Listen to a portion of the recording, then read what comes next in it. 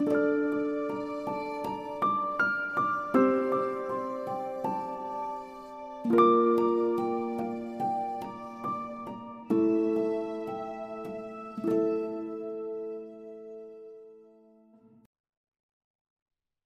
Wonderful Wizard of Oz. Chapter 20. The Dainty China Country. While the woodman was making a ladder from wood which he found in the forest, Dorothy lay down and slept, for she was tired by the long walk. The lion also curled himself up to sleep, and Toto lay beside him. The Scarecrow watched the woodman while he worked, and said to him, "I cannot think why this wall is here, nor what it is made of." "Rest your brains, and do not worry about the wall," replied the woodman. "When we have climbed over it, we shall know what is on the other side." After a time, the ladder was finished. It looked clumsy, but the Tin Woodman was sure it was strong and would answer their purpose. The Scarecrow waked Dorothy and the Lion and Toto, and told them that the ladder was ready. The Scarecrow climbed up the ladder first, but he was so awkward that Dorothy had to follow close behind and keep him from falling off. When he got his head over the top of the wall, the Scarecrow said, "Oh, my!" "Go on," exclaimed Dorothy. So the Scarecrow climbed farther up and sat down on top of the wall. And Dorothy put her head over and cried, "Oh, my!" just as the Scarecrow had done.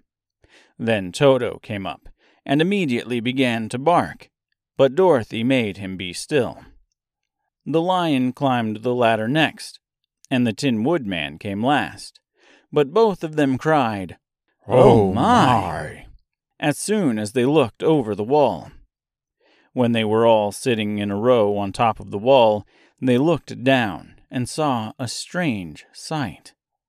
Before them was a great stretch of country, having a floor as smooth and shining and white as the bottom of a big platter. Scattered around were many houses made entirely of china and painted in the brightest colors. These houses were quite small, the biggest of them reaching only as high as Dorothy's waist. There were also pretty little barns, with china fences around them, and many cows and sheep and horses and pigs and chickens, all made of china, were standing about in groups. But the strangest of all were the people who lived in this queer country.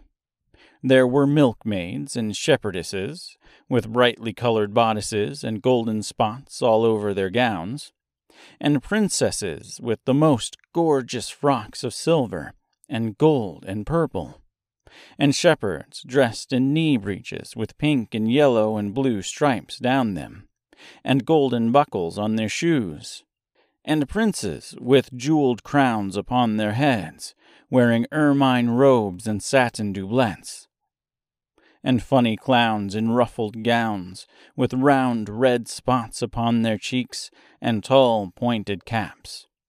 And, strangest of all, these people were all made of china, even to their clothes, and were so small that the tallest of them was no higher than Dorothy's knee. No one did so much as look at the travelers at first, except one little purple china dog with an extra-large head, which came to the wall and barked at them in a tiny voice, afterwards running away again. "How shall we get down?" asked Dorothy. They found the ladder so heavy they could not pull it up, so the Scarecrow fell off the wall, and the others jumped down upon him so that the hard floor would not hurt their feet. Of course, they took pains not to land on his head and get pins in their feet. When they were all safely down, they picked up the Scarecrow, whose body was quite flattened out, and patted his straw into shape again. "We must cross this strange place in order to get to the other side," said Dorothy, "for it would be unwise for us to go any other way except due south." They began walking through the country of the China people, and the first thing they came to was a China milkmaid milking a China cow. As they drew near, the cow suddenly gave a kick and kicked over the stool, the pail, and even the milkmaid herself, and all fell on the china ground with a great clatter. Dorothy was shocked to see that the cow had broken her leg off, and that the pail was lying in several small pieces, while the poor milkmaid had a nick in her left elbow. "There!" cried the milkmaid angrily. "See what you have done! My cow has broken her leg, and I must take her to the mender's shop and have it glued on again. What do you mean by coming here and frightening my cow?" "I'm very sorry," returned Dorothy. "Please forgive us." But the pretty milkmaid was much too vexed to make any answer. She picked up the leg sulkily and led her cow away, the poor animal limping on 3 legs. As she left them, the milkmaid cast many reproachful glances over her shoulder at the clumsy strangers, holding her nicked elbow close to her side. Dorothy was quite grieved at this mishap. "We must be very careful here," said the kind-hearted woodman, "or we may hurt these pretty little people so they will never get over it." A little farther on, Dorothy met the most beautifully dressed young princess, who stopped short as she saw the strangers and started to run away. Dorothy wanted to see more of the princess, so she ran after her. But the China girl cried out, "Don't chase me! Don't chase me!" She had such a frightened little voice that Dorothy stopped and said, "Why not?" "Because," answered the princess, also stopping a safe distance away, "if I run, I may fall down and break myself." "But could you not be mended?" asked the girl. "Oh, yes, but one is never so pretty after being mended, you know," replied the princess. "I suppose not," said Dorothy. "Now, there is Mr. Joker, one of our clowns," continued the China lady, "who is always trying to stand upon his head. He has broken himself so often that he is mended in 100 places, and doesn't look at all pretty. Here he comes now, so you can see for yourself."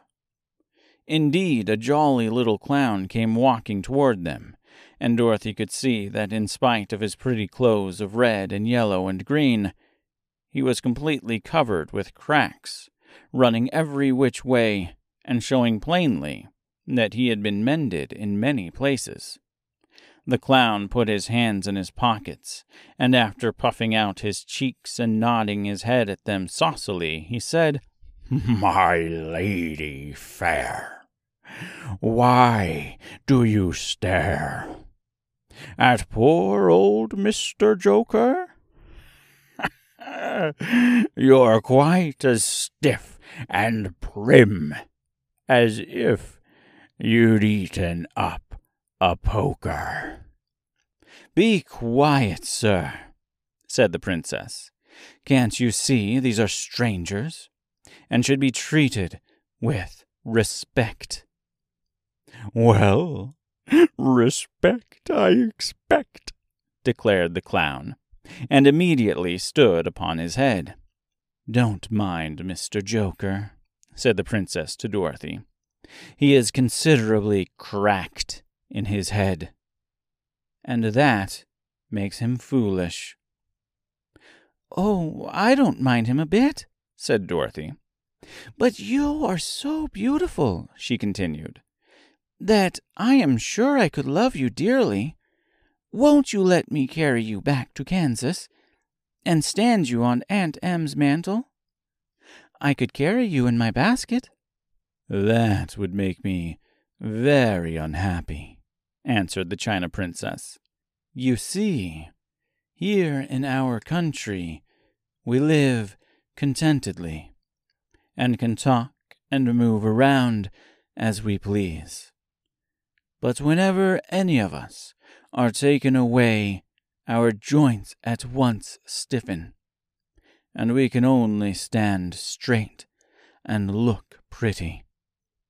Of course, that is all that is expected of us when we are on mantels and cabinets and drawing-room tables, but our lives are much pleasanter here, in our own country. I would not make you unhappy for all the world, exclaimed Dorothy. So I'll just say goodbye. Goodbye, replied the princess. They walked carefully through the China country. The little animals and all the people scampered out of their way, fearing the strangers would break them. And after an hour or so, the travelers reached the other side of the country and came to another China wall. It was not so high as the first, however, and by standing upon the lion's back, they all managed to scramble to the top. The lion gathered his legs under him and jumped on the wall. But just as he jumped, he upset a china church with his tail and smashed it all to pieces. That was too bad, said Dorothy. But really, I think we were lucky in not doing these little people more harm than breaking a cow's leg in a church. They are all so brittle. They are indeed, said the Scarecrow, and I am thankful I am made of straw and cannot be easily damaged. There are worse things in the world than being a scarecrow.